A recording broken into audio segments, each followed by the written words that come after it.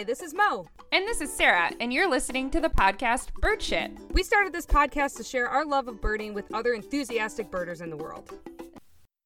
Hey everybody, welcome to another episode of Bird Shit Podcast. This is your hosts Mo and Sarah. Hi. Coming at you from our respective places where we do this.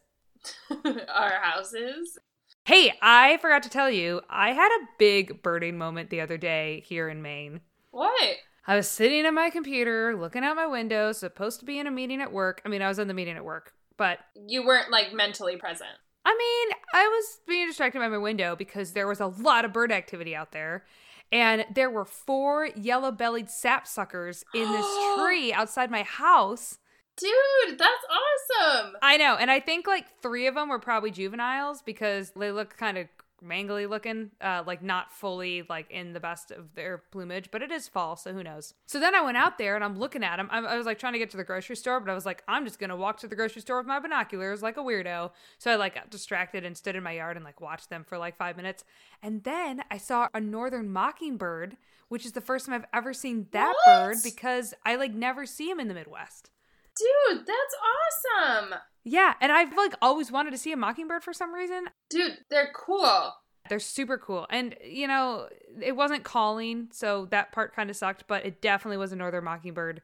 I was super excited. I mean, we hardly ever get them in Chicago except for during breeding season, and I know, they're not even in Michigan where I grew up, so it was a big moment to finally see my first mockingbird.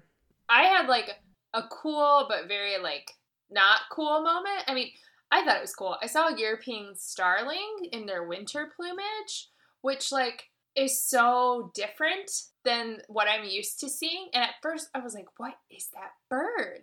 Yeah, they're super tricky. And it was raining, and we're, outside, and I'm like, Jake, what's that bird? What's that bird? And I'm, hitting him. Because I'm like, do you see it? Do you see it? And then I was like, it looks so much like a starling, but the colors were just, vastly different from what I'm used to seeing. So it was really cool. But also very lame because it was just a starling. I mean, that's fine. Birds are birds. It's good to appreciate them. Dude, I also get, really excited seeing blue jays, even though they're really common for me to see now. But I just think they're such a cool bird, too. Yeah, they are. I've got a lot of those guys running around my yard, too, always yelling at each other and stuff. I'm like, man, noisy neighbors. We recently did an Instagram poll where we asked what you guys would be interested in listening to, and one of the ones that was most voted for was learning about the state of birds and how we can help birds. The reason that this idea came about is because many of you have seen the recent headlines regarding birds, and they are not good. A recently published study in the Journal of Science, led by researchers at Cornell Lab of Ornithology, shows that bird populations are declining at an alarming rate.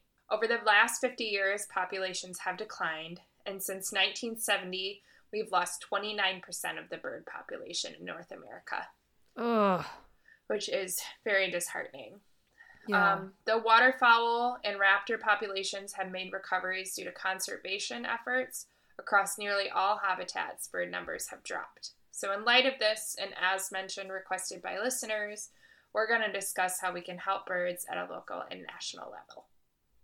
I will say, I don't know if it's because I'm in the bird news sphere now or not, but as sad as this news was, I was really surprised by how much press it got. Yeah. This news really was everywhere. I found it, it was in my New York Times morning briefing. It was also in the Skim newsletter that I get as well. Love that newsletter. Shout out to the Skim for basically being the most on-brand newsletter ever. It was just, I don't know. There's so much bad stuff happening in the news that I almost felt there was sort of this weird rallying cry that took place around this information where everyone was like, this is wrong. Birds are dying.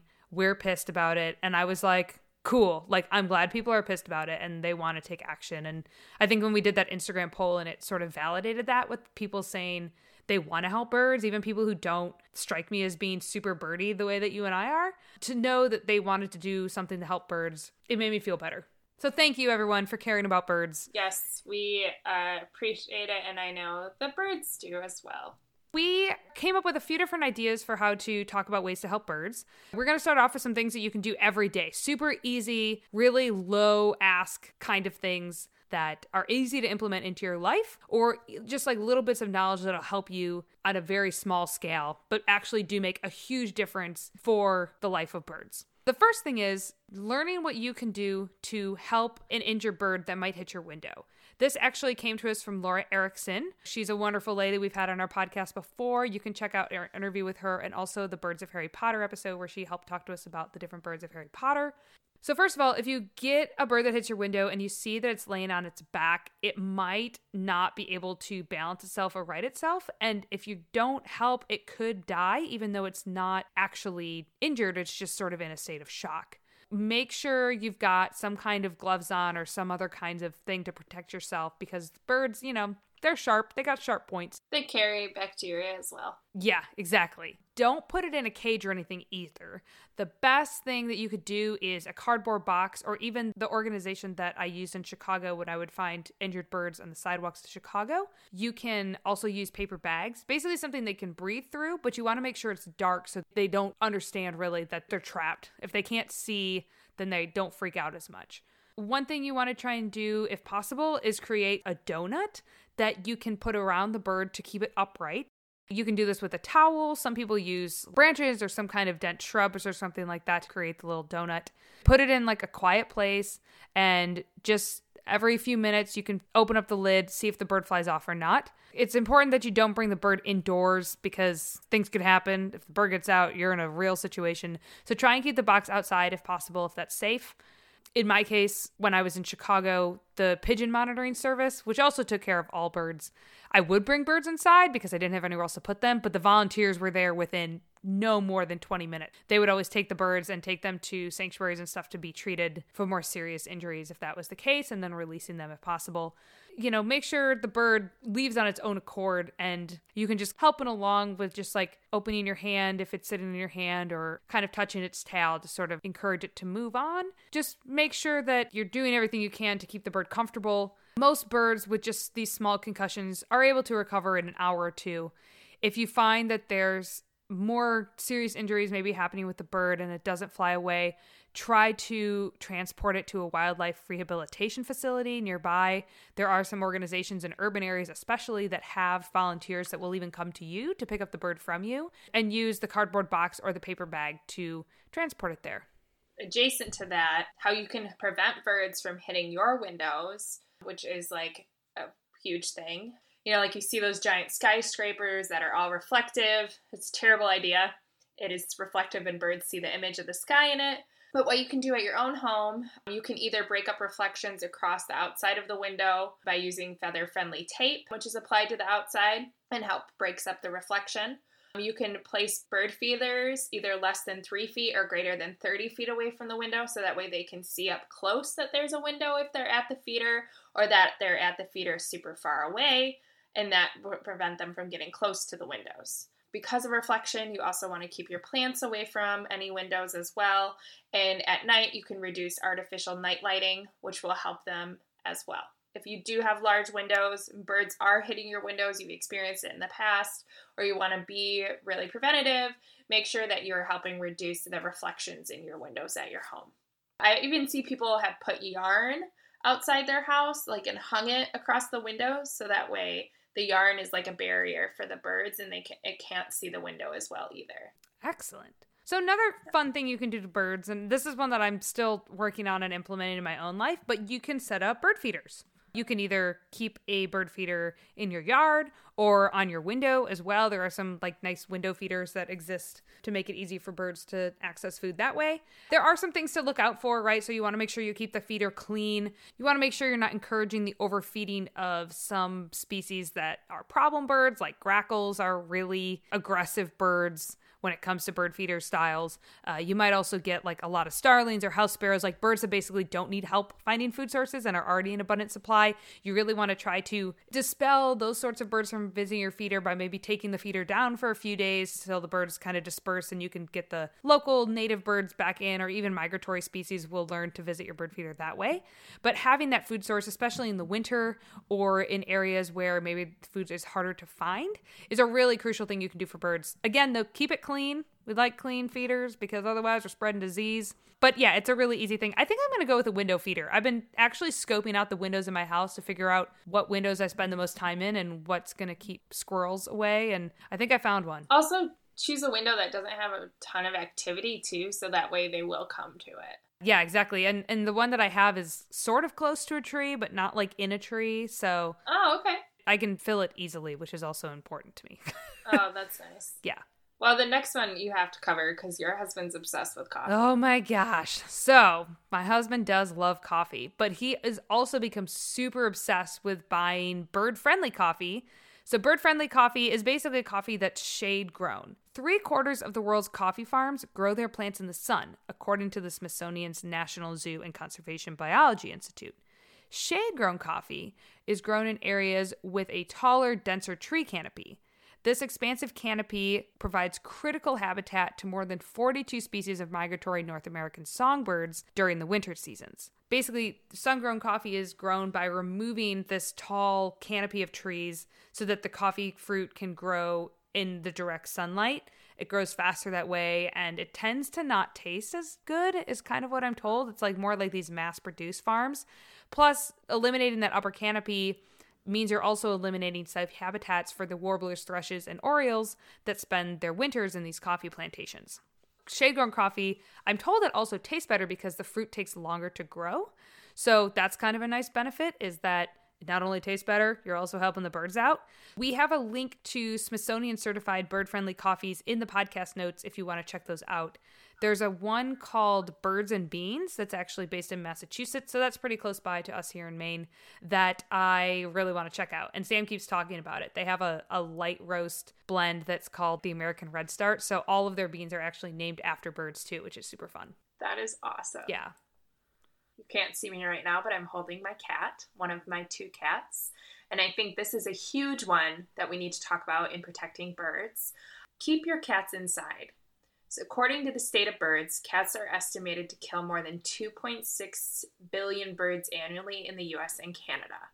Aside from habitat loss, outdoor cats are the number one reason, human-caused reason, for the loss of birds. My cats are indoor cats. They beg to go outside all the time just to eat grass. They're like cows, kind of.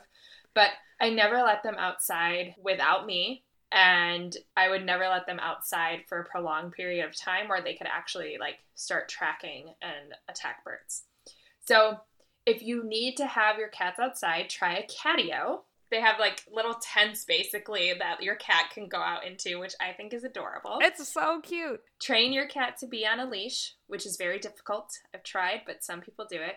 Or even if you have a catch collar, you should always have a collar that releases if it gets caught for your cat. But make sure it has a bell on it or something that is very loud, like a very easy movable bell, so that the cat will provide a warning before they pounce.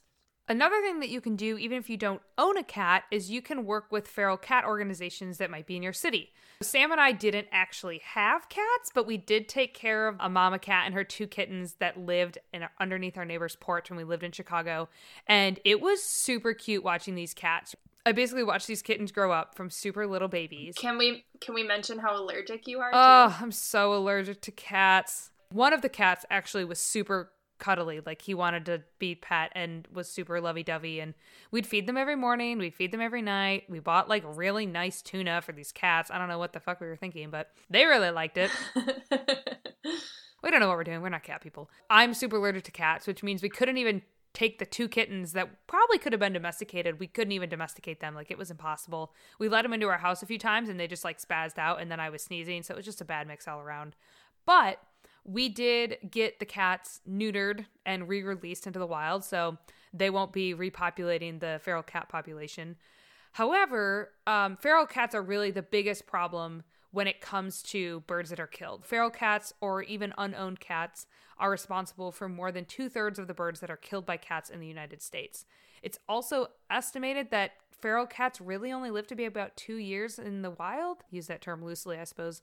In the urban wild. But there are some hardships of cat street life, and even feral cats, they don't live to be very old because it's hard out there to be a cat in the streets. Work with the feral cat organizations in your neighborhood to find a way to either get these cats off the streets or somehow making sure that these organizations understand the importance of keeping the birds in the neighborhood safe as well. I heard of a really cool organization. I think it was operating in New York, of course.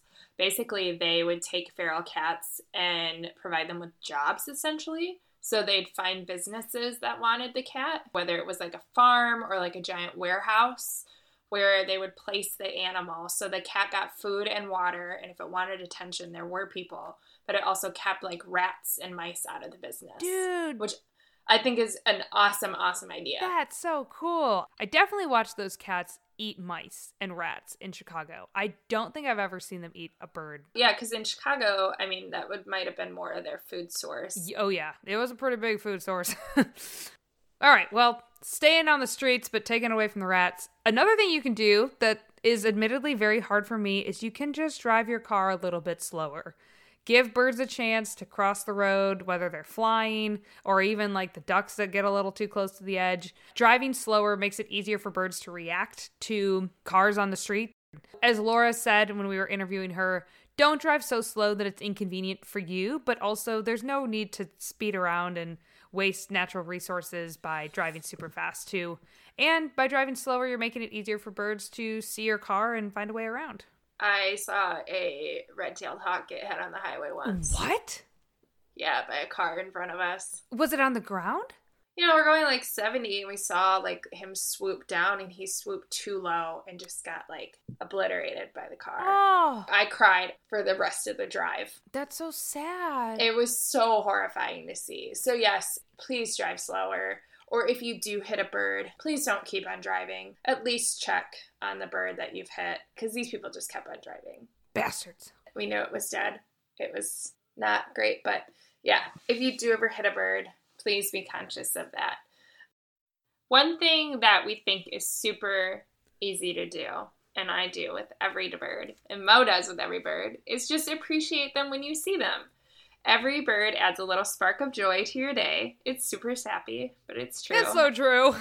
Every time I see a bird, I get so excited. Even if it's just a little sparrow, I'm always like, oh, I know. Using Merlin Bird ID is a fantastic and easy way to learn more about the kind of birds around you by helping you quickly ID them. Step up your appreciation a notch by tracking your bird sightings in eBird and help scientists understand what's happening with birds.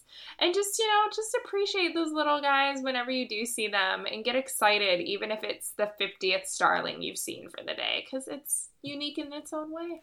You'd be a great kindergarten teacher. I know, God, or like doing the reading rainbow or something. So those are some of the simple everyday things that you can do to help birds, but there are also some bigger things you can do if you're an overachiever like Sarah and I, and you gotta do all the things you can possibly do. You're type A. Yeah, if you're a type A birder or even type A bird enthusiast, here are some other things you could do. You could join either the National Audubon Society or even a local Audubon Society. Detroit Audubon Society. Shout out to Audubon. They have great content, first of all. Like, I have learned so much by using the Audubon Society's website and the resources that they have. And there's also a local Maine Audubon Society that we have here that's a little more focused to this region. And so you can either join the national organization if you want to just keep things easy and simple. But if you have a thing that you're passionate about that's local or regional, definitely look into those. You could even join local birding clubs. You can just do a simple Google search for that, find something that's nearby, and just go on a few walks or, donate some money if you don't want to walk. You can do that too. But those organizations are doing great things in terms of conservation and education and making people aware of the birds that are nearby.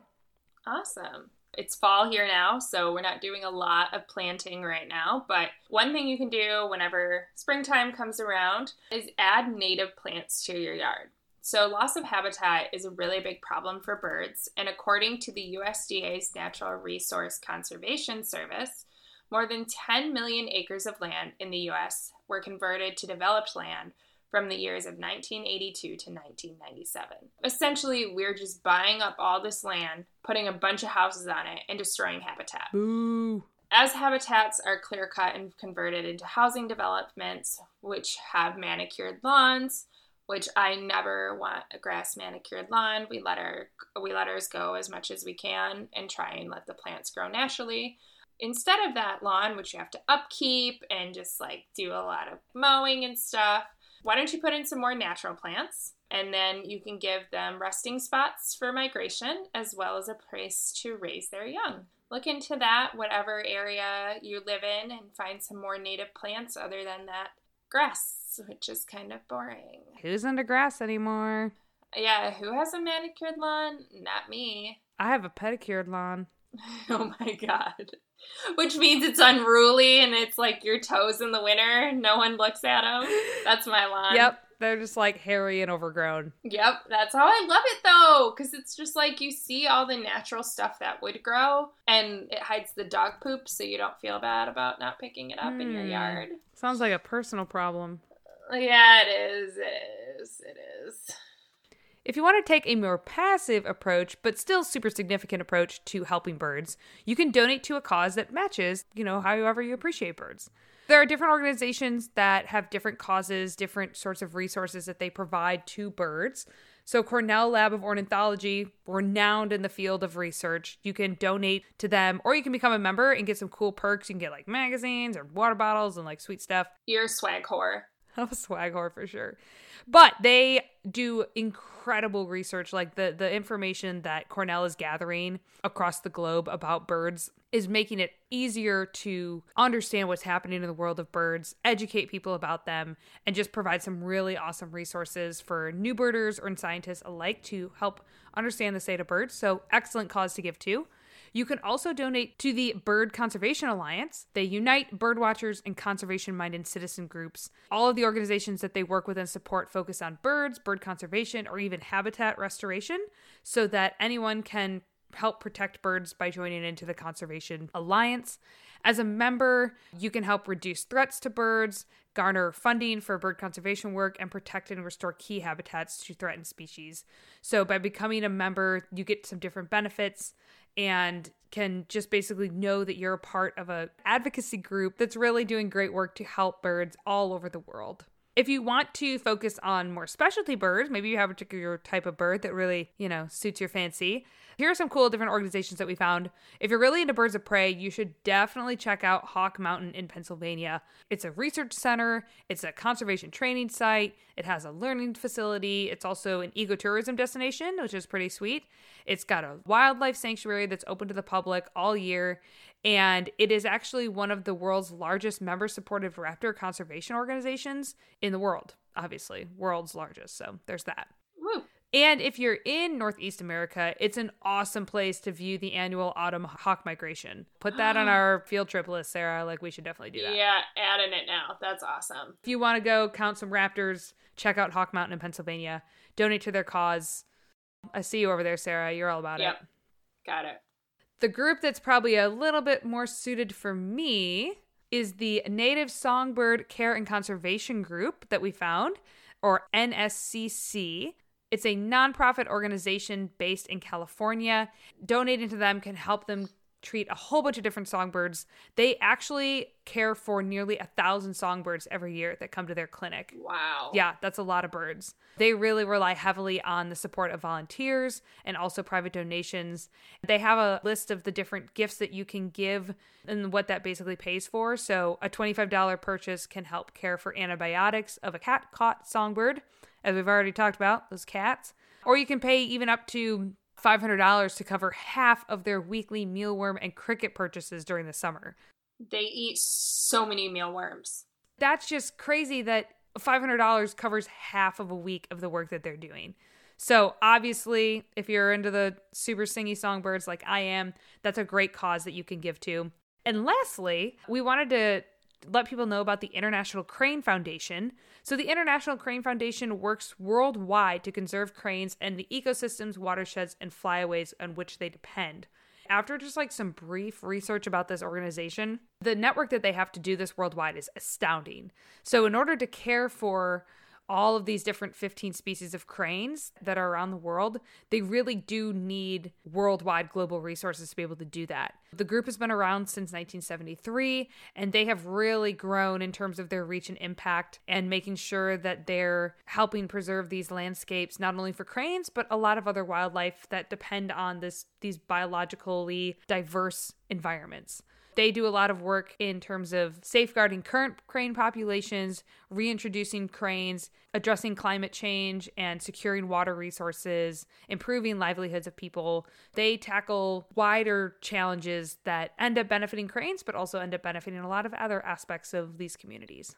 You know I am all about those sandhill cranes. I know. They're like almost your spirit bird, I think, for some reason. Dude, I have seen them so many times this year, and they are so cool. Like, I forgot to show you, they were at the zoo, and one just, like, walked up to me from the habitat. Like, literally was, like, a foot away from me. Oh, they're so cool looking. I mean, cranes are such a unique type of bird. They are. We could do a whole episode on cranes. I think we're going to, because I actually just watched this thing about, like, wildlife in Japan, and the red-crested crane that they have there is super cool.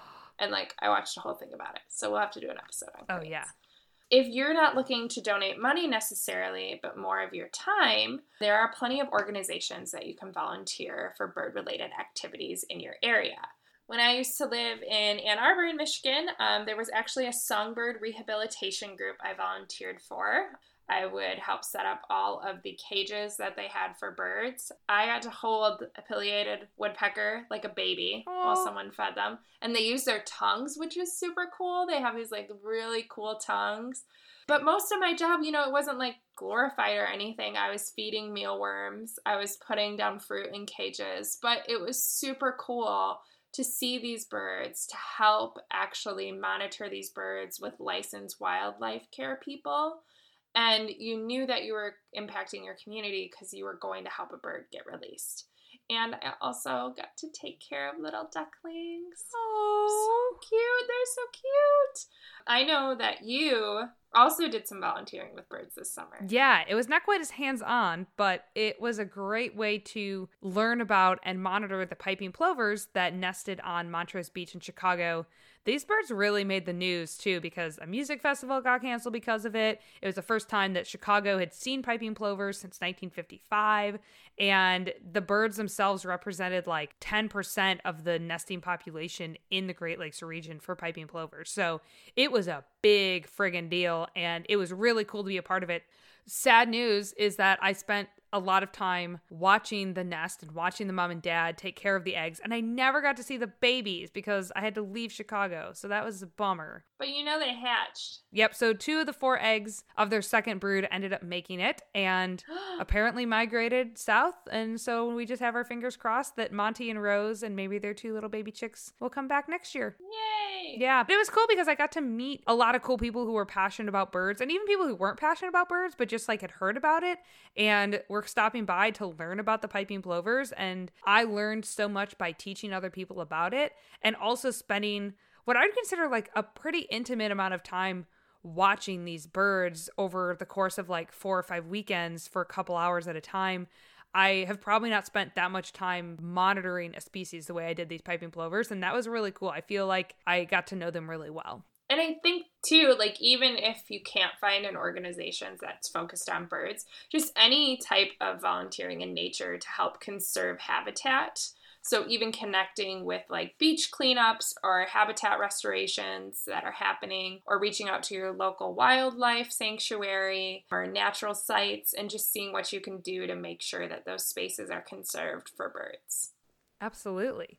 Another thing you can do, it only happens once a year, people, so it's not that hard, but it is a big, big deal, is you can participate in Global Big Day. Yeah! Big Day is a count day that helps scientists understand how many birds are in places all over the world on a given day. And by basically asking everyone to do it on one day, it just brings in a whole bunch of data that they can track from year to year to understand changes in different areas with those birds on a more consistent basis annually. I'm coming to visit. We're doing this together. You take the day off. I will be there. Well, it's a Saturday, so I will definitely take that day off. It's a Saturday? I think it's always like the first or second Saturday in May. Oh, I'm totally coming. We're doing this. The next big day is May 9th, 2020. Don't worry, we will let you know about it. The best way you can participate is to download the eBird app from Cornell and start tracking birds on Global Big Day.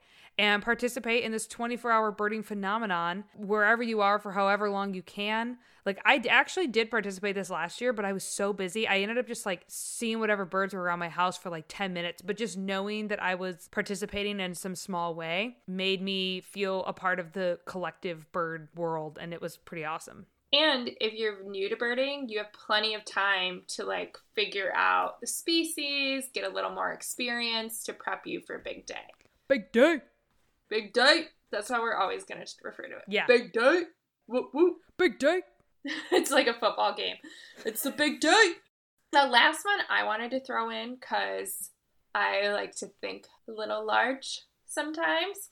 This one actually has to do with taxing. As we noted earlier, one of the few species that have actually increased their population are waterfowl.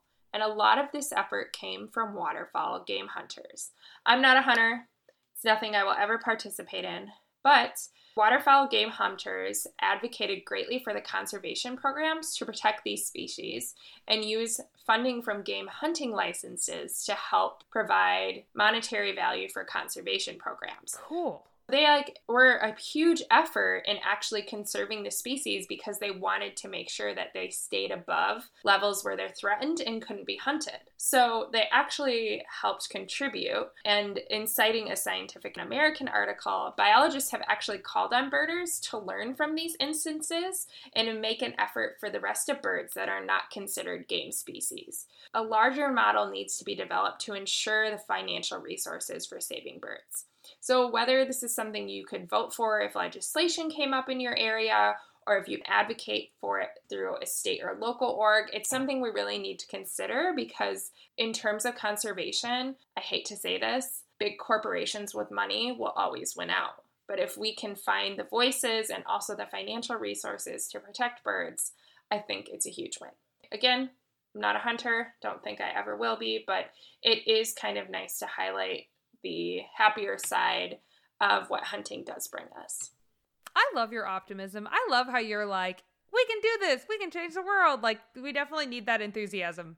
I do think we can. Like, I get so excited. Like, in a lot of ways, I still think I'm a little childish in my hopes and dreams, but I kind of enjoy it in some ways because it's just like, it's fun to feel like we can change the world. Yeah. No. Even if it's through taxes, which, like, I don't mind taxes. Tax me all you want as long as I see the benefits. Yeah. Yeah. It sounded like a really optimistic laugh there at the end there, too. Yeah, I know. It was weird. But yeah, so that one was definitely a bigger one. But it's something to consider if you ever do see that legislation or you work for an organization where you could kind of implement something like that. Well, those are just some of the few things that you can do either every day or on a bigger basis. There are millions of things you can do. There are so many things you can do to help birds. Like, you could even make kids, if you had lots of kids, like 12 kids, you could have them all make those pinecone bird feeders. Yeah. Or even one kid. Yeah. Get that kid to make 20 of them. I'm going to go make a pinecone bird feeder tonight. Yeah. Then probably eat all the leftover peanut butter. Oh my God. Yeah, I'm just going to eat the peanut butter. So good. Yeah, you had peanut butter on the bottom of your tequila glass earlier. I know. It's because the dog. Ew. I don't actually know how that makes sense, actually, what you just said. Because we feed him a lot of peanut butter, and I had a Kong on the countertop, and it, like, got peanut butter on the countertop. All right. Logic. Logic, baby. Whoop, whoop. I see that coming through. I'm about to take my NyQuil, and I'm go. Oh, it's like, meet me at the hotel, and we can do it.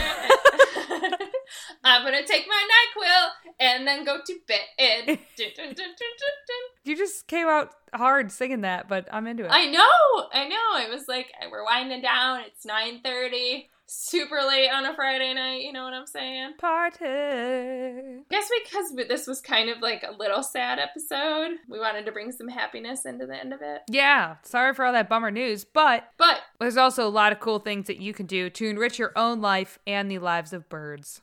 yeah, and if you think of any other ones, you can always comment when we post this on Instagram. You can hit us up at hellobirdshit@gmail.com. Follow our Instagram. Birdshit Podcast. Hit that IG. Hit that follow button. We would love to hear what effort you guys are making. If you guys know of any other great organizations that we can talk about on the podcast, we would be more than happy to.